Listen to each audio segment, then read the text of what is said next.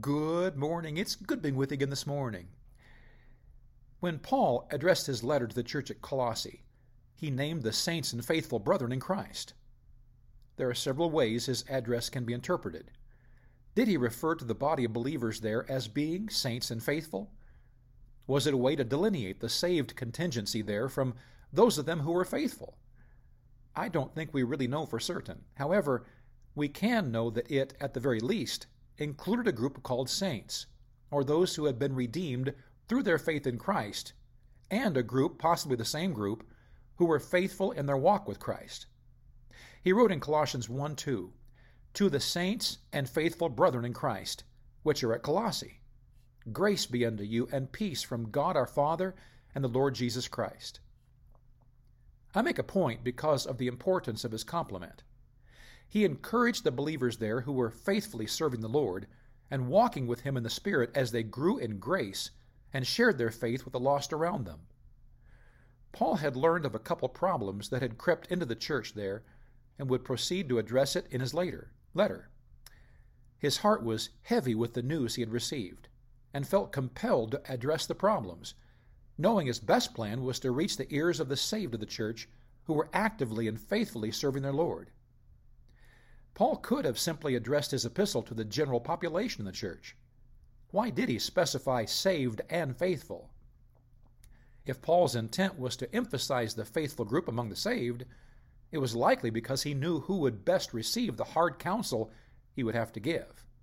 His words could ruffle some feathers and step on some toes. An unfaithful member of the church may get offended and leave the church in a huff, even if that member were saved. Peripheral members, those who call your church theirs but only occasionally come, and seldom invest themselves in any of the activities or projects of the church, do not have the same commitment to overlook possible hurts, to try and see the greater good. All they can see is somebody did them wrong, and they are out of here. Throughout the centuries, from the early church until now, strong churches have been built by faithful believers, those spending time daily on their knees in prayer and searching the Scriptures.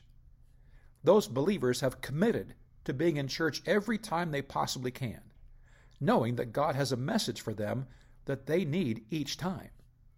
Those faithful members are the ones whose stability brings encouragement to their pastor during the storms, and help him to remain faithful himself when the trials hit. It is because of faithful members that visions are caught for great things for God. How can a church body consider future plans if they can't count on their people to even be there to support them?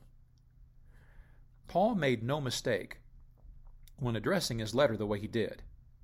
He knew that if the church at Colossae was going to weather the attacks that had been leveled against them, it would take that devoted, sold-out, and committed group of believers to work through it by God's grace.